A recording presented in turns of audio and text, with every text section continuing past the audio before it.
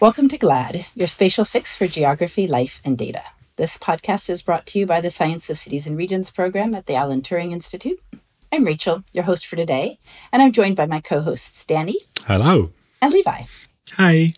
We do something a little different every episode, but there's always a healthy dose of all things geography, life, and data. Today, let's talk vibes. Picture it. 2023 is coming to a close. The days are growing shorter and the nights are drawing in the Northern Hemisphere anyway. And many of us are looking forward to a well-deserved break. It's a holiday vibe. There are other vibes we want to capture, though, for this very special GLAD holiday episode. And they have to do with cities and the bad rap they seem to be getting from every direction these days, I think. Pandemic recovery, housing shortages, cost of living challenges, and that's just a few. So how are we feeling about cities these days? To answer this pressing question, Dani, Levi, and I are joined in our virtual studio by three fabulous guests for today's episode. Elizabeth Delmelle. Hello. Özge Öner. Hi. And Jon Reades. Hello. Yeah, and before we jump in on the actual vibe dissection of the episode today, let's hear a little bit more about our three guests in the podcast.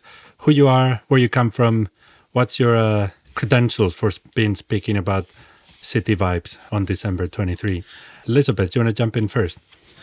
Sure. I'm Elizabeth Delmelle. I'm an associate professor in the Department of City and Regional Planning at the University of Pennsylvania, which is located in a fantastic city of Philadelphia in the U.S.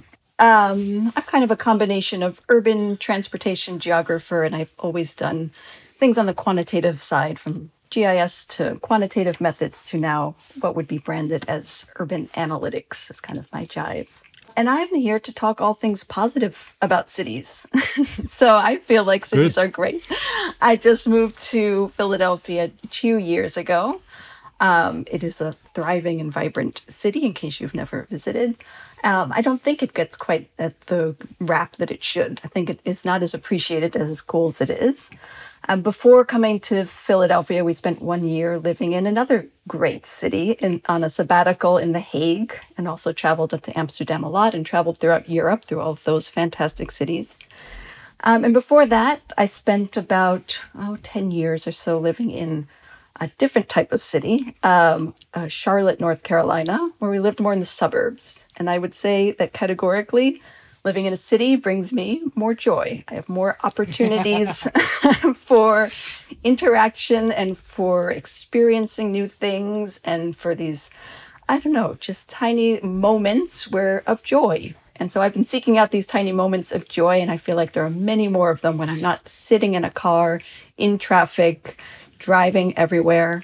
I just appreciate all of these little things. So I am that voice of positivity. Excellent. I have a sense that the cheerleading team is going to need members, so I'm glad to hear that. I'm also on that team, by the way. So I'm glad to hear I'm not on my own. Özge, you want to go in?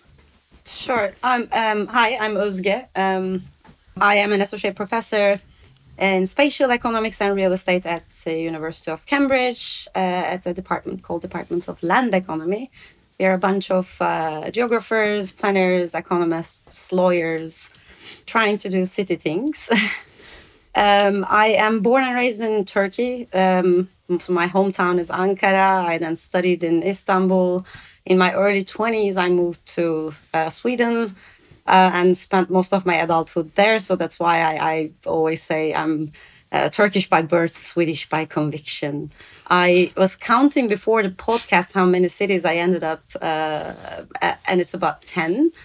So my general vibe about cities is that I love some of them and not so much the others. And happy to discuss what aspects of cities we appreciate more than others with you guys. Thanks for inviting. Super. Some undecided voters on cheerleader or doomers for the team. Well, I'm sensing a theme that some are good and some are bad, yeah. Sounds like. And let's wrap up with Jon. Yeah, hi. I'm Jon Reades. I'm an associate professor of spatial data science at the Center for Advanced Spatial Analysis, or CASA, at UCL. And in terms of background, I have lived in, to keep it short, Toronto, Turin, Italy, New York and London for the past 21 years now, something like that.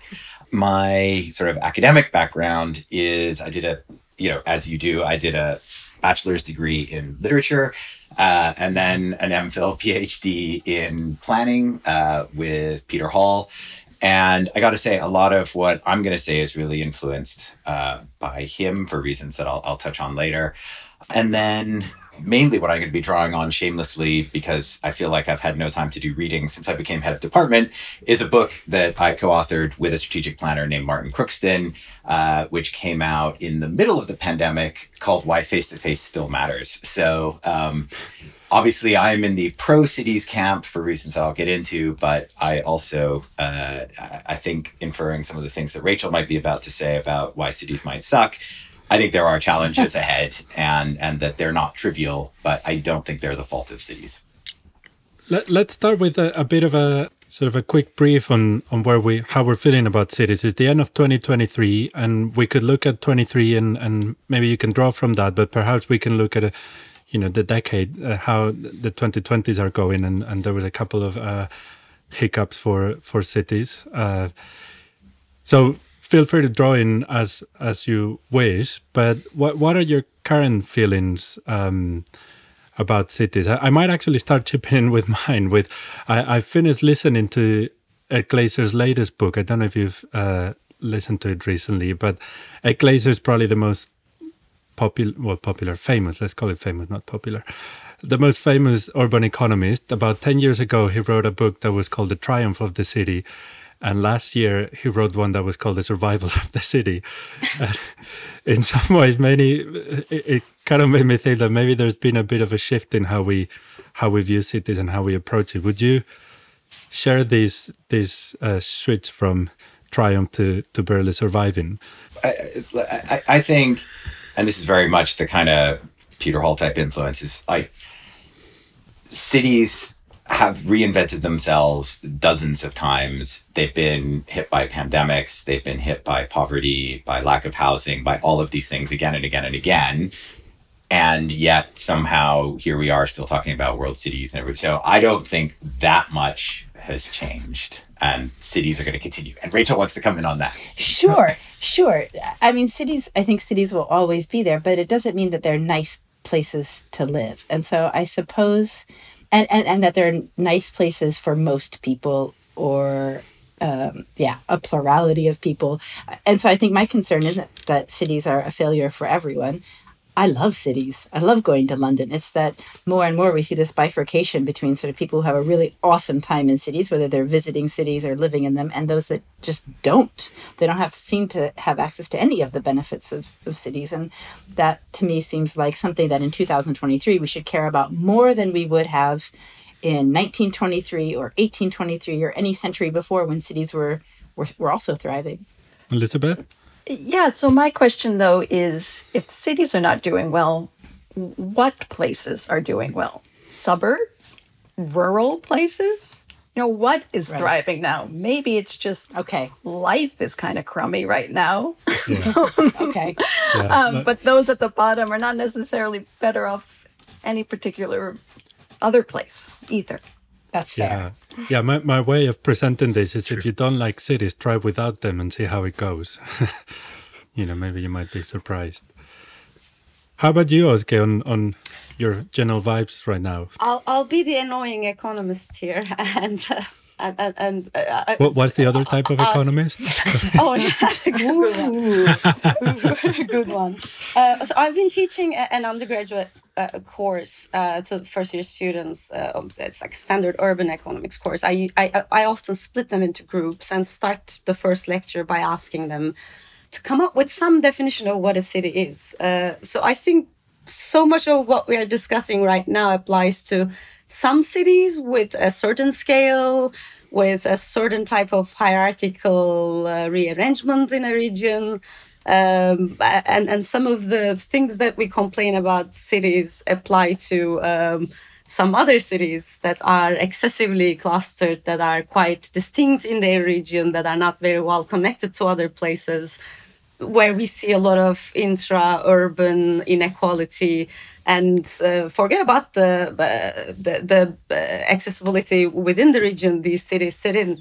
You can hardly make it from one neighborhood to another, and it's very difficult to actually find a place to live. A huge affordability crisis, whatnot. So, I guess one caveat with the type of business we have in academia is that there's no clear definition for what a city is. And now I am sitting in a city with 16 million official population. I've been in Sweden in a city called Jönköping, which is the 8th largest city of that country with barely 100,000 people. And I can tell you that those two are completely different types of places. So, yeah, I just wanted to remind us all that a city is not a city. Levi's been so quiet. We don't even know what team Levi is on. We need commitment here, Levi, before things get decided. I mean, yeah, I don't know. It's an interesting question when you think of like the way that a lot of different forces are changing people's presence in the city. I think for me, a lot of the people that I know, generally speaking, were finding it difficult to afford living in cities. So they're increasingly getting priced out. But there's also a kind of way that really benefits them. You know, the ability to work remotely 3 days a week means that they can engage the city on more their terms. So I don't know. I think for me, cities are really like too heterogeneous to give an up or down vote, if that makes sense. I just think it's so neighborhood driven and so kind of gestalt. It's really difficult, I think. Okay, so cities we like. Can we just do a round of like cities people like and why? So I miss Brooklyn. I think I will miss Brooklyn. And for what? Living in Greenpoint was like my favorite urban memory. Just the combination of accessibility, the culture. It's really hard to beat. I think for the rest of my days, I will miss living in North Brooklyn. Well, maybe not surprisingly, I'm going to do a vote here for Philadelphia. As I said, I've only lived here for 2 years, but I love riding the train and seeing all kinds of people doing all kinds of things, like reading books with pages and getting out of the train station and finding the guy selling semi-legal Phillies gear when the Phillies are in the playoffs, and everybody wearing their Phillies hat and Phillies t-shirts because everybody is behind this team and there's this great spirit.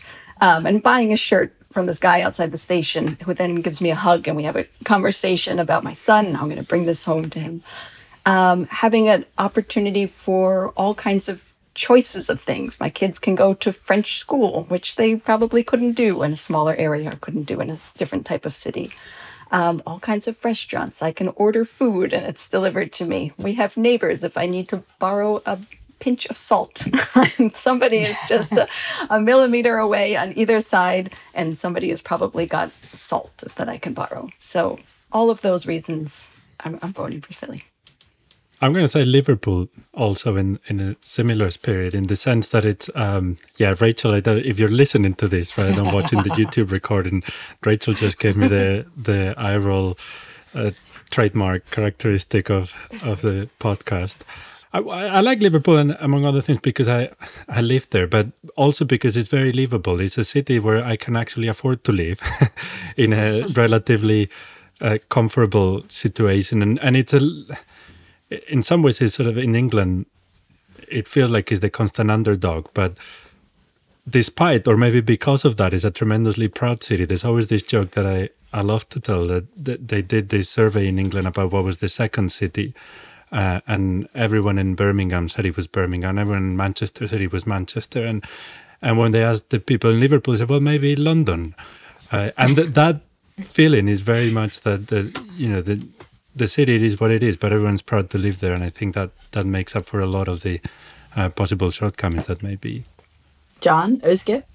It is very, very difficult for me to pick one. I mean, the city I miss most is Ankara, which is my hometown. It's just big enough to enjoy the metropolitan advantages, but small enough to have a community around which you can cluster. And by community, I mean people with a certain degree of commonality in terms of culture and values, and in this case, secular values, of course, in a country that's struggling a lot with those divides and cliffs. but the ideal city in my head, whenever I'm talking about one in the classroom, is a place like Porto. I think it is the aesthetics of it. It's the nightlife. It's the youth. It's the tradition. But it is also the big city advantages, urban amenities. If you want to live in a modern place, you can. If you want to stick to your traditional Portuguese setting, you can. And there's not a major, let's say, quality of life difference when you are making these kinds of choices in a city like that. That you can allow your individual preferences to be manifested in life, if that's the right way to put forward in a city like that to a larger extent. So yeah, I'll go with Porto, I think. And the wine. And the wine. Yes. Jon? I mean, if we go by the number of years I've spent living somewhere, I guess I have to say London. And I do like London actually a lot. And, I had some family come visit us a little while ago from, I think it was Plymouth, which is a lovely, I want to say town. It's probably a city by English standards. And he's like, I just couldn't do London. It's so many people, nobody knows you.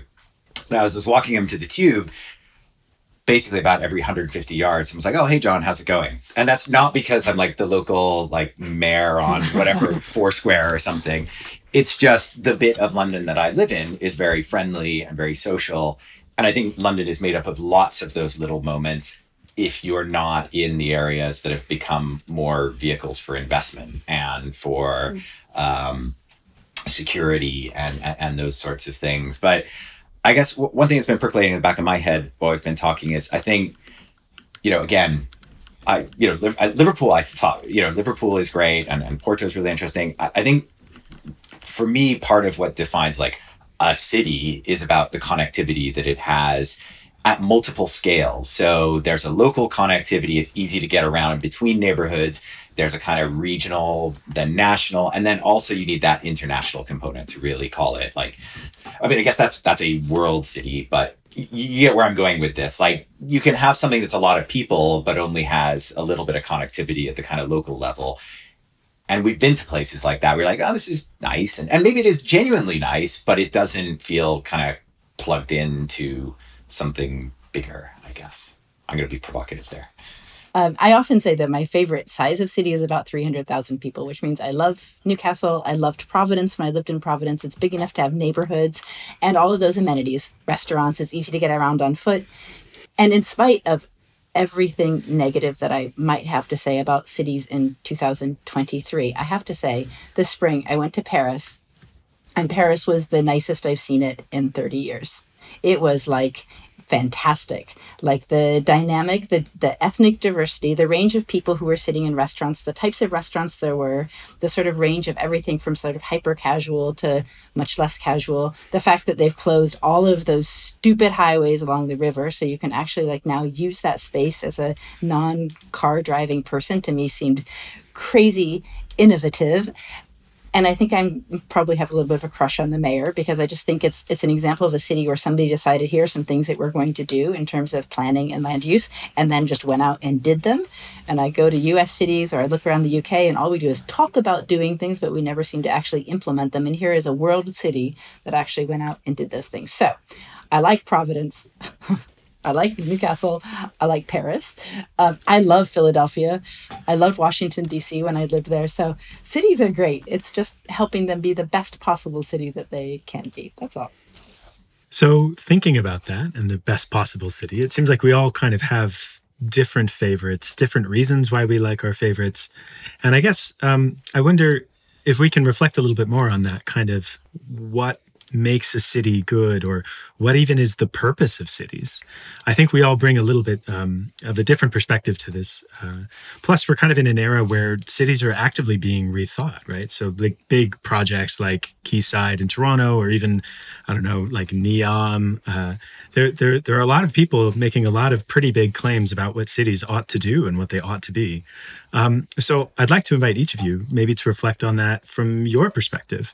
Maybe let's start with Özge. What should cities do? the standard answer is a micro foundation of agglomeration externalities. So cities. But what does that mean? Cities are great places for productivity, both at the individual level and at the firm level. No, but joking aside, I mean, we have observed how productive any actor agent gets in a large dense environment, simply because of the very basic mechanisms that the cities are allowing both individuals and firms to capitalize on. And these are the sharing of common resources, sharing of the infrastructure that would be financially not so feasible if you didn't have the critical mass. Having knowledge spillovers is what we always talk about, and I guess it's the most fun to work with in an empirical setting, because there's not a standard measure by which we can measure how much people learn from each other, but we see it all the time. And of course, I mean, the pursuit of happiness lies in finding the right job for yourself, and that also is way more likely to happen in a large enough city. So it's not just the probability to find a job, but also probability to find a suitable job, a good job. But I started to grow a little tired of talking about the micro foundations lately. Over the past few years, I've been involved in political work quite a bit. After having lived abroad for almost 17 years, I started spending more time in Turkey, in Istanbul, and so many of my friends that didn't move or that moved back to the country were involved in a lot of political work. And what I recognize now in cities that actually was always there, but I never paid attention to, is the degree of anonymity you are entitled to enjoy. It's the sentiment that you go out and you can protest with thousands of people without the fear of being singled out. That you can find always a sufficient number of people to meet up and discuss a particular issue or campaign for a particular issue without having any prior connection to them. It's this type of pooling that we don't think about quite a lot. I mean, imagine how important it is for the LGBT community historically to be in an environment where there's a sufficient number of people that they could fight with, and the same goes for any minority, any political action. So this is what's been occupying my mind more and more over the years, over the more recent years. It's interesting because, speaking of Ed Glaeser previous in the episode, one of the first kind of examples that he has in an early book on cities is about the power of crowds and protest. And some anthropological works on the city focus exactly on that, what's called energized crowding, the feeling of being able to connect to random people and that power of anonymity. So it totally makes sense. How about you, Elizabeth? What makes cities, great, and what ought they do?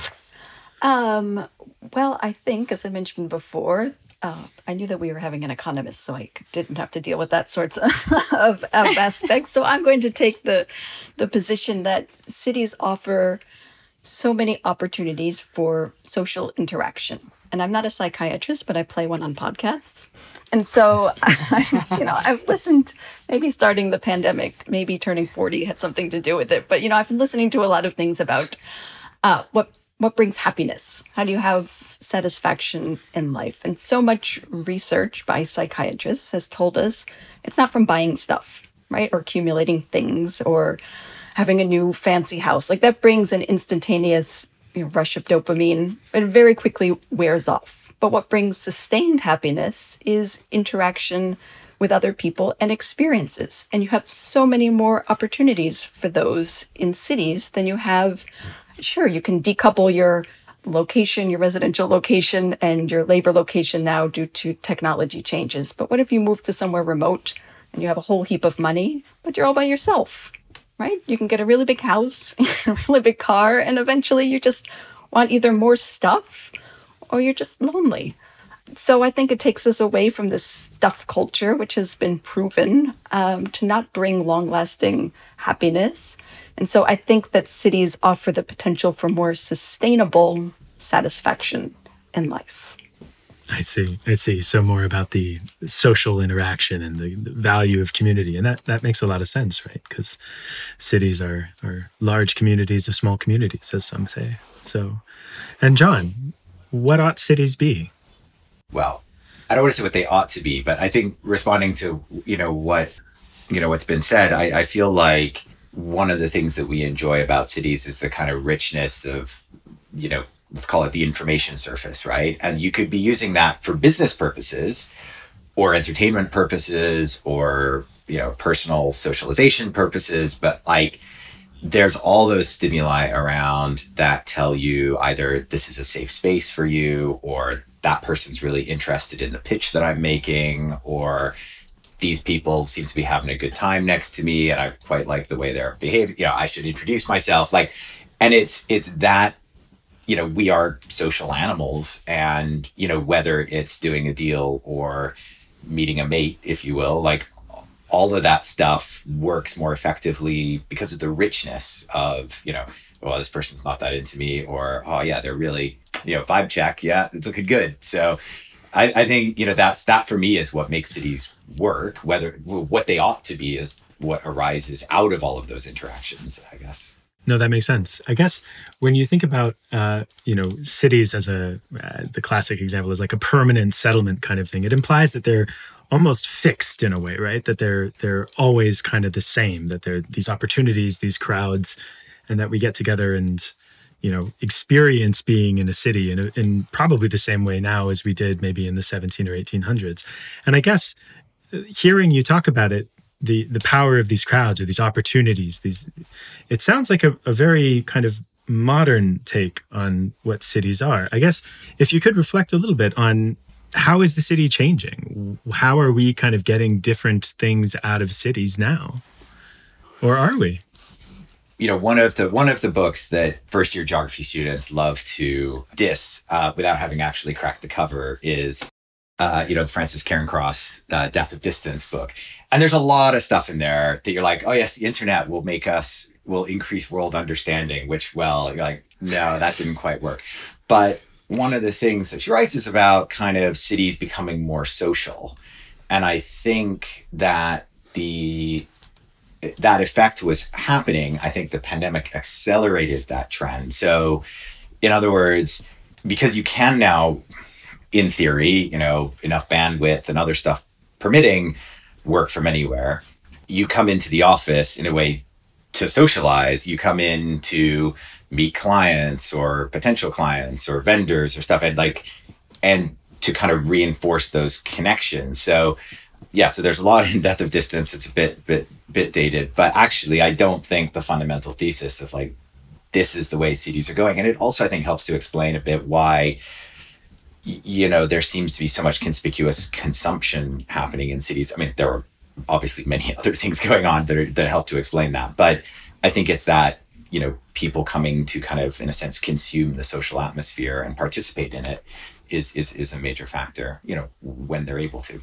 I would agree with that. I think if you look at the statistics, and I wish I had beforehand, but spending on experiences and consumption has seemed to risen quite a bit over the past few years because, again, people crave these things. So maybe the function of cities has changed to accentuate these interactions and the consumptions of things that you get in cities that you don't necessarily get other places. So I would concur with that. And we can also see, if we bring in research, just besides the fact that I like living in these places, the demand for living in neighborhoods that have lots of urban amenities, walkability, living close to coffee shops, living close to light rail, it's still quite a bit. People place a high premium on those, right? So my argument, I think, to Rachel before we even started talking here, that the reason why cities are so expensive and these neighborhoods are so expensive is because people crave them. They want them. They desire them. So it's not that they're bad. It's that they wish there was more of them, right? And so cities have become so expensive because people would like to live in them, but maybe we have too many constraints on building and there just isn't enough housing to house everybody who wants this. Or maybe we have a scarcity of all the good stuff in cities, the neighborhoods that are walkable, that have all of these cool vibes. Like, there's a reason why those neighborhoods are so expensive and not everybody can live in them, because we don't have enough of them. I quite agree with the fact that the pandemic delivered an outcome that we did not initially, that wasn't initially expected so much.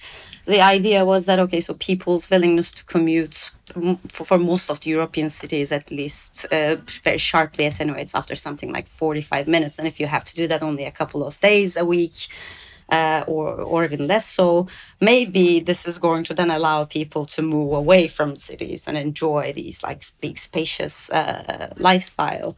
But what we have seen so far is that people started demanding way more from the neighborhoods that they live, more urban amenities, more spaces to work, more spaces to socialize. So this could have been a very good thing if it didn't coincide with a quite unfortunate macroeconomic situation we ended up with. I mean, the high inflationary environment that we observed in almost all countries, some suffered more than others, of course, meant that most of the assets lost their attractiveness as an investment, and everybody rushed to real estate. I mean, that's real estate economics 101, right? And if you have a high inflationary pressuring environment, you will see a disproportionately high demand for real estate to preserve the value of whatever money you have. So it is such an unfortunate thing that happened during a period where people could enjoy living in the city center in dense neighborhoods. We ended up with having a larger than ever affordability crisis. You know, in London, it feels like the places that came out quite easily from the pandemic were where you had a local high street that was reinvented by, you know, some of the kind of pound shops and stuff went away, the betting shops, and were replaced by kind of pop-up cafes and things, but you had something to build on. Whereas if you were in one of those, you know, as planners would talk about, like those non-places where there is no center, there's maybe a parking lot surrounding the train station and not like a little, you know, a bunch of shops that are right there. You know, those places, there was no potential to gain from people's kind of working from home more and stuff like that. And, you know, but what I saw kind of more downtown in London is some places came back very quickly, kind of down around King's. I went there once. I was like, oh my God, there's a lot of people here, kind of down on the Strand in that area. Whereas where CASA was on Tottenham Court Road, which is kind of primarily sort of shopping, or, you know, and now it's a lot of the kind of old computer shops have gone and been replaced by high-end furniture shops. But that place was, you know, it was still dead quiet around our office. And it was very kind of certain places came back very quickly. And I think those were the places that had something to build on, that brought people there to do something. And if you were just kind of a place that people transited through, then yeah, they're either going to be at home because that's a lot cheaper and more pleasant, or they're going to be going out somewhere to do something, whether it's for a meeting or the theater. So those kind of non-places, I think, suffered. Allow me, I'm sort of the sci-fi nerd in the three group here for the podcast. So it sounds like everyone is picking up on cities becoming more like playgrounds than workplaces, and ultimately, I mean, these things work themselves into form and the structure a little more slowly than immediate changes. So maybe 1 year is not, but if we take this trend seriously and we think of what would cities look like in 10 years, 20 years, is this a place where everyone goes to have a great time and maybe just once a week, or what does cities look like if we continue on this path? I think I see this increasing demand for urban amenities at the neighborhood level, but at the same time, it's becoming very difficult to find staff for these places because the very people that are working in cafes and shops are not able to afford living in these neighborhoods, so that they themselves have to commute a very, very, very long way. And sometimes that actually cost of commute becomes so prohibitively high that they choose to stay out of employment or move elsewhere to a smaller city where they can, where they can make it work. So I think what will determine whether this demand increase we observe for urban amenities due to the ability to work wherever we want will have a long-lasting, a permanent effect in the urban outline, in the urban form, will depend a little bit on how we will arrange the housing for all, not only those that are enjoying the amenities, but also those that are offering them in terms of labor. Yeah, possibly. Some of the mid-sized cities. I also obviously listen to a lot of podcasts, but yours is my favorite. Some about, how great Salt Lake City has become as an example of kind of a mid-sized city where maybe the big cities reach a point where, eventually becomes the size of the city and the restrictions on growth make it prohibitively expensive to live in. So some other cities are kind of absorbing that and creating these urban amenities that are a little bit more livable. So maybe the number of kind of cool cities will increase, and it doesn't have to be just concentrated in a couple really large cities that not everybody can live in. No, that does make sense. I think just the other day, Richard Florida was out with a new article in the Harvard Business Review about meta cities and this premise that we're moving to these networks of cities that all kind of work together in this way you describe. We're going to have more cool cities. It seems like Jon. Yeah, I do recommend on that because I wish I had his gift for branding things. But my PhD 2011-ish, working with BT telecoms data from 2008-ish, and one of the things I was looking at was kind of the intensity of international calling by area, right? And so firstly, it was very hard, like no one had ever really been able to look at those flows. But also, there's just being able to look at them at scale. So not just, looking within London, but I actually looked across the entire kind of greater Southeast. So London, east of England, southeast of England. Obviously places like the City of London, intensively international, but on a per capita basis, the most international location in the greater Southeast it wasn't Slough, but it was, I can't remember now, it's probably Maidenhead, something like that, right? So like not even Heathrow. So that's because of essentially the tech industry that's kind of spread in that arc between kind of Reading and Maidenhead. So you've got your Oracles, your Microsofts, and all of those kind of classic big tech. And, what it is the executives fly in from Silicon Valley. They don't want to travel all the way into London. They want to check in on the office. So they'll get in a car, go to the office in Reading, and then, go in, then probably stay in the city to have their meetings with other chief execs. So I think the idea that even this idea of the meta city, great branding, it's not new. And I think that's where kind of the long perspective really helps. Like these things, these things have been happening for a really long time. And I think it's helpful to kind of put that in perspective. Yeah, but are we maybe on the cusp of having to do things differently? I mean, so I could make a pitch for, cities sucking, but, the problems that are facing cities. And I think we'll get to that. But we also have to fundamentally change the way we do business and the way we do cities and the way especially we do mobility. So how much of this sort of mobility is actually, especially the physical mobility, is premised on ways of living that are not sustainable, right? Or not. I mean, are we just going to keep doing the same things that we've been doing for the last 50 years until something really catastrophic happens? Or are we actually going to decide that we don't need to move around from city to city for small periods of time, for small reasons, as much as we have been accustomed to? I mean, it's partly mobility. I guess what I'm thinking is we have lots of rules and assumptions about cities, and I'm not sure, are they all going to continue holding? Or are we going to see lots of changes? Jon? Yeah, I mean, I'll put my hand up just because I think everyone else is still thinking, and I will therefore just shoot my mouth off. I mean, so the first thing is the kind of communications technology seems to generate travel. right? So Dani and I worked on an article in Google Docs without ever having met, but that stimulated the desire to actually meet, right? So, so there is, on one level, the more we use telecommunications, it doesn't substitute, it just stimulates. What changes is what, in a sense, qualifies as important enough for us to go in person versus being able to substitute the technology for that. Sure, but is that going to change? I guess my question is like, that's a very early, I don't even know what the period is, but it's an up till now way of thinking. And I don't know if it's a forward looking, it's so 2023. Like, I don't know. Or is that just me thinking that like, we're really going to see changes in what we're able to justify doing in terms of mobility, because that has huge implications for cities. I guess I would say cities are actually very sustainable in terms of transport, right? Like I cycle to work most days, which I couldn't do if I lived in the suburbs of any American city. I could do it when I lived in Brooklyn and cycled into Manhattan.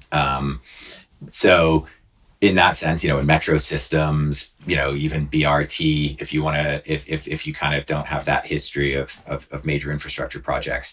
In terms of the kind of global travel, I guess, we're talking about cities, and then there's politics, like big picture politics. And I think if they brought in next year, I don't know, a carbon emissions cap per person, what we would do is, firstly, I'd think very hard about which conferences I went to, but I'd still go to conferences, right? Like I'd be like, oh, I'll do more local ones, but I'd still go because they're valuable to me. I might, and I might go, do I do the family holiday or the conference travel? I'd probably go family, to be honest, but, or try to combine the two so that I can just travel once and, put that against my carbon budget. So I guess saying do cities change, I think that's a function of politics. Are those things sustainable? Well, that's politics. Cities by themselves are inherently more sustainable than most other spatial configurations that I can think of, I guess. But Özge has something to say, I think. No, when you guys are talking, I had this picture from 1999, Deacon and Lloyd location in space. There were these things that they were using as desire lines, if you remember the book. So I feel like we are traveling more, not less, but shorter distances. And certainly like this regional integration methods that are so 1990s now may come back if we will add the sustainability element to it. I don't have less appetite for moving around personally, and I'm looking around and I see a quite similar trend among most of my peers. It is just that I do not have the same appetite to travel across the ocean for a conference, but I want to go to Newcastle and visit Rachel more, and I want to come to Liverpool and visit you guys. And I guess that can be facilitated by ways that are far more sustainable than what we have done before. And if that can somehow, that can translate into more regional integration and infrastructure investment, I don't see cities posing any further problem than being actually a solution to some of the sustainability issues. Just to Elizabeth, do you have thoughts? Yeah, to wrap up on this point, I mean, when you were talking about, do we need to do something different? Like, is there some modern city or something else? And I'm thinking, we're talking about interaction and mobility and living in the most urban neighborhoods. And those are the oldest neighborhoods. It's like we need to go back, 1790 is cool now. It's not, like those are the most both sustainable, efficient, as Jon was saying, there's all this hoopla around 15-minute cities, but it's just called a city. Just by nature of me living in a city, when I'm at work, I can go pick up my prescription across the street at the pharmacy. I can go to the grocery store and I take the train home all within 15 minutes. It's just called living in an old city, right? It's not a new concept. So I would say bring back the 1790s. I like that. I like that a lot. Well, we're going to slowly cruise towards the end of this episode. And we want to end on a happy note because it's a holiday special. But as you know, narratively speaking, before we can have the nice happy ending, we have to do the climax, the narrative climax where everything falls apart. So let's talk a little bit briefly about what is not working in cities, because I think it's really important to highlight where we are right now and some of the issues that we see as being maybe the most important. So maybe, I don't know, if each of you could just say one or two areas where you think we really face some pretty big challenges where cities are concerned. So a couple of things, of course, in maybe these are unique to the US, and they certainly get a lot of press attention. So post-pandemic, when everybody was isolated and staying home and we have such levels of inequality, violence started to uptick after years of decline. And we certainly see that in Philadelphia and other big cities. So levels of gun violence in particular, concentrated in certain neighborhoods, is concerning. This year, it started to tick down a bit, which I think is promising. I don't think that is just a function of cities. I think it's because we had to shut down all of those things that we just talked about that are good for human nature and the social interaction. So I'm hopeful. I know we're supposed to be the climax here, but I'm hopeful that these trends can continue their way down. Also in the US, the levels of inequality in cities is especially when I personally moved back from living abroad in the Netherlands and then landed in Philadelphia, just traveling from one end of the city, observing levels of inequality I found to be particularly jarring. So I don't think that in the US we have an acceptable kind of social safety net of what would be acceptable living conditions. Are we willing to chip in and say, this is not acceptable? We need to all chip in and elevate the bottom somehow. So poverty is another big thorny issue that is facing cities, or is more evident or visible in cities. More people can see it. Özge? The prediction that cities not only can actually, will grow larger than their optimal size has been around since the 70s. It's just that the empirics did not prove that prediction until now, I guess. So now we started seeing perhaps it's possible to express the point at which we can call the quote-unquote optimum city size. There's some element of this quadratic relationship between density and all other good things that we've been talking about, particularly social interaction, I think, because you don't want a suburban lifestyle, but you don't want excessive clustering either. You still want to know people, so you cannot be all that anonymous, but you need to have a sufficient number of people in the cities for that kind of community to exist that allows for social interaction. But I think what really is the biggest problem, and I resonate a lot with Elizabeth there, that the regulations that govern cities do not really take into consideration the fact that the growth rate and the growth rate in density are two different things. So most of the modern cities become less dense as they grow. And that is the problem. Almost everything we praise about cities is not about the sheer size of the city, but it's about the density. And if we will allow cities to grow, but not in the way that they deliver these nice, very nice things, that will cause only further problems for pretty much everything we have discussed so far, from affordability to sustainability. So I guess it needs to, urban policy needs to be more data-driven than ever. Yeah. Jon, what about you?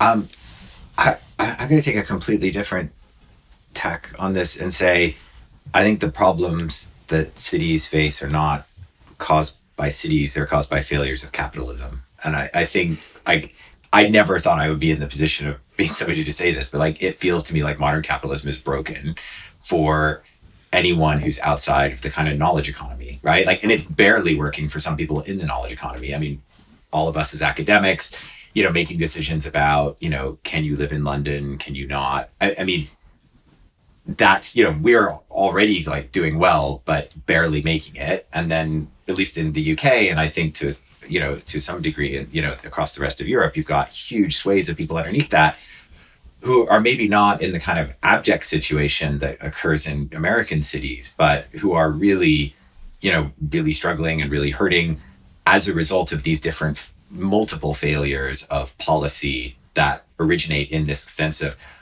well, we can't do it that way because then all the wealthy people will leave, or, we can't reimagine the connection between people and the state to provide these kind of services at a level that would allow my barista to make a decent living, while also doing coffee, which I like to consume. I think that's the problem for me, and that's the thing that will trip cities up. It's just that politics is not working. Yeah. Levi, do you have something? I have become really sensitized to issues of housing quality and affordability, just having seen so much, practically speaking, in some of the work that I've done with the Living Rent Commission. And it strikes me as quite challenging when a lot of people's kind of forward financial planning and retirement and net wealth building is premised on the idea that their residence increases in value year on year on year. And that's the primary store of people's wealth and savings over their life. And I just don't know how we can have cities that work for people and have houses that work for banks, if that makes sense. I'm not sure that equation is going to hold up in the future. But I don't know what to replace it with. I think there's a lot of different models that a lot of cities are exploring to kind of de-commodify housing in these ways. But I do think that that's a pretty big challenge that nobody's really grasped that nettle yet. But that's my main concern, I guess, for cities going forward. Yeah, when I was thinking about what we should do a holiday special episode on, we like to do cities because people like to listen to stuff about cities and people like to talk about cities. But I also just came back from San Diego from a conference, and Elizabeth was there also. And I went for a few runs, as I usually do. And I've been to, I think, probably 5 U.S. cities this year, usually for conferences. And they're not great. And they're not great for walking around in a lot of cases. So the things that we would just like to be able to do in cities, and maybe it's a little bit about safety, but a lot of it is sort of is basics. Like, can you actually walk down the sidewalk, or are there people living on the sidewalk? And we could talk a lot about the sort of the causes, and a lot of this has to do with inequality, the way cities are funded, the decisions we've made around healthcare and mental health care and housing. And so that's a piece of the conversation. But for me, sort of the impetus behind this episode was thinking, if those things don't change about cities, we're going to have huge problems. I mean, it's an inequality problem, and it's terrible for the people who are not able to thrive. But it's also that people will just not want to go to cities anymore.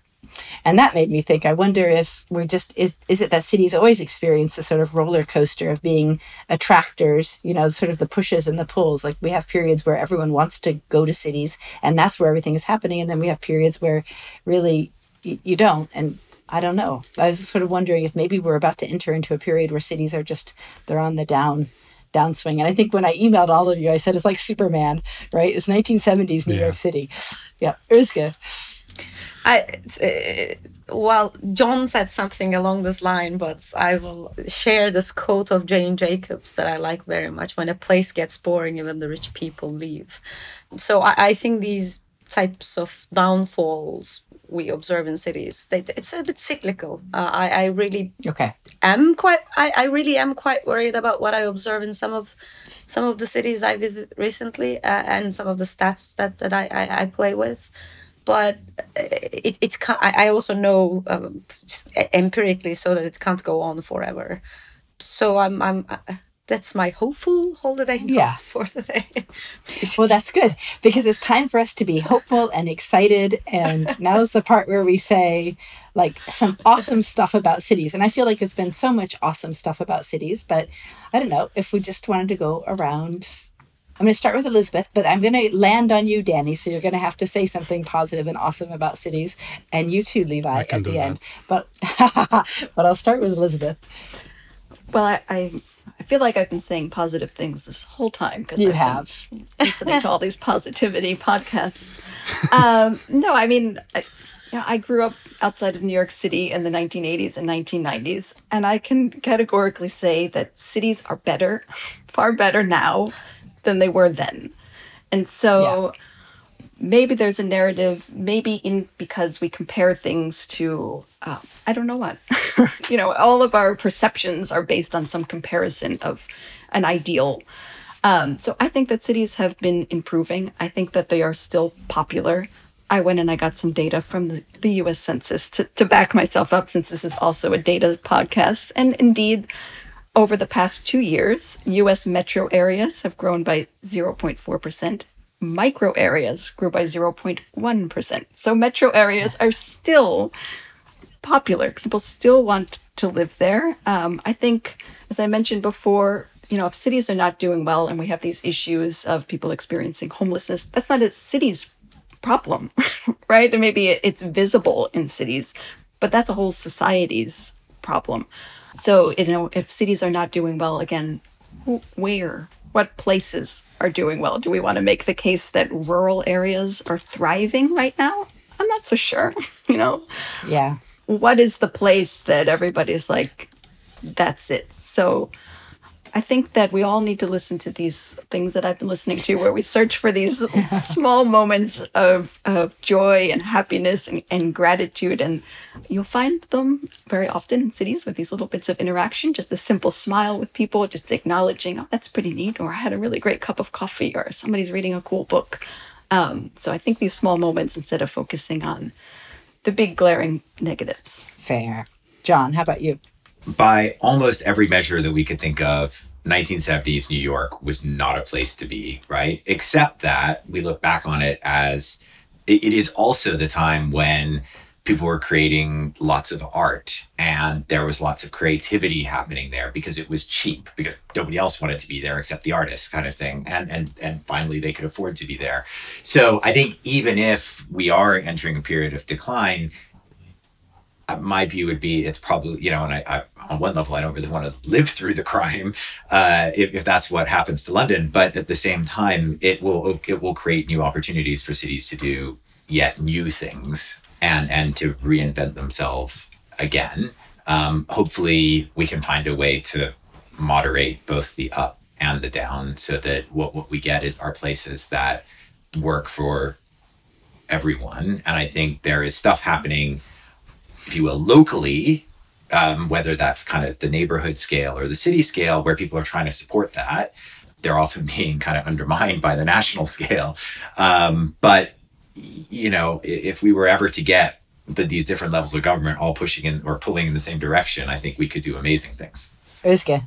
I love being in cities. I grew up in a large city. It was a painful experience for me to move from Istanbul to a smaller city. I always seek for the pulse that I am so destined to enjoy. I feel like so I really do hope the cities will be doing great in the future. Maybe just one thing that can be an addition to everything that's been said, which I agree with, is that we may want to start thinking about a smaller spatial scale if we are trying to isolate the problems and solve them. So I'm far more interested in neighborhoods and neighborhood problems than cities these days, and that could be a way to go. So start sorting neighborhoods one at a time and see what it means for the city at large. All right, Dani.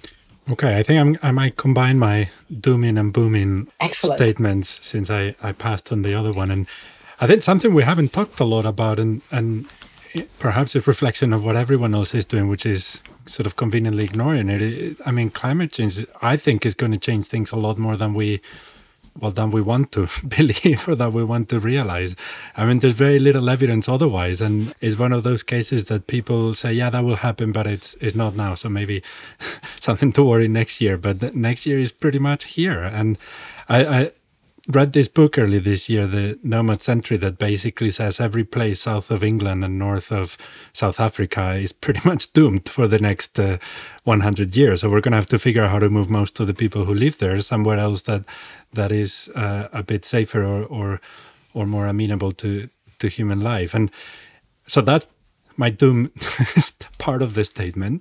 But maybe, we always think of the legacy of having to build on having to fix the way cities are because they were done wrong in the past. And you always talk about how hard it is to retrofit suburbia and so on. Maybe we don't have to, because we'll have to make up a lot of cities from scratch in other places. And there's a lot of really exciting opportunities. And I think my version of Elizabeth's self-help podcast is I've been reading a lot of sci-fi, and there's a lot of hope in that literature to what the future can look like and what we can make of it. So, here is to being a bit more boomer about that than doomer. Excellent. Levi. And I totally think that that's right, that I am actually very excited about the future of cities. I think the one thing that I think is the best for me, at least, is that cities are the places where people are getting together to create change. You can really see that over the last couple of years, that's really the site of lots of collective action around the world. And I think that there's a growing kind of importance and recognition, especially among younger people, among politically engaged communities, that that's where stuff can happen. At city level interventions and policy, and even more broadly, cities as a space for political action. I think it's really clear to me that that is a bright spot in how cities are going to be involved in the future. So I'm very hopeful that cities continue to play host to all that kind of great community building, organizing, and action. How about you, Rachel? Thankfully, we're out of time, so I'm not going to be able to sit around and moan for minutes about all of the things that worry me at night when I wake up. But that said, I love traveling to cities, right? I complain about them, but I've been to lots of them and I continue to go to them. And I think about all the things I really love about cities that are thriving. And, London is a really good example. Paris is a good example, but there are lots of smaller cities that are great examples where you have this sort of mobility and this mix of lots of different kinds of people with lots of different kinds of backgrounds and what you get in terms of restaurants and things to do. And just hearing what's going on around you, interesting clothing to buy, interesting everything. And so I do like cities for the way that it brings so much together in one place to experience and explore. And I'm especially grateful that you all had so much positive to say about cities, because it's good for me, because I tend to focus so much on the negative. And it's really nice to hear the positive and especially hear some optimism. That's it. We've sort of come to the end of our holiday episode here. And one thing that I wanted to say was that this is the first time we brought guests onto an episode. So we're sort of curious how that works for the listeners, especially since we've done this in a virtual setting. So we're all staring at a Zoom screen with our headphones on, talking to each other. So if occasionally we talked over each other or it wasn't really clear, what was going on, it's because we're trying to manage this remotely, which is not the way we think cities work best. But I guess maybe it works well for podcasts, but we're curious what you think. I was thinking as I was talking that one thing I'm noticing once I pay attention is that right now I say the word fair a lot. So my New Year's resolution is going to be to stop saying fair. But you can let us know what you think. And you can do that by emailing us. We have an email account. It's called The Glad Podcast, all one word, @gmail.com. And, if you're feeling generous this holiday season, one thing you could do for us that is no cost at all is to give us a nice review on Apple Podcasts or Spotify or wherever you're listening to your podcast, because we live in an algorithmic world, it turns out. And the more positive reviews and the more 5 stars you give us, the more likely it is that other city lovers or data lovers or geography lovers are going to come across this podcast. And hopefully by the time they come across it, we'll have ironed out all the wrinkles. We'll be experts at this. It'll be great to listen to. But you could really help us if you like what you hear. It's super helpful. And we've heard from some of you about episode ideas, and we're really keen to hear more ideas from you. We're already planning what we're going to be doing in 2024, so keep those ideas coming. And for that, goodbye, and we're glad you're here.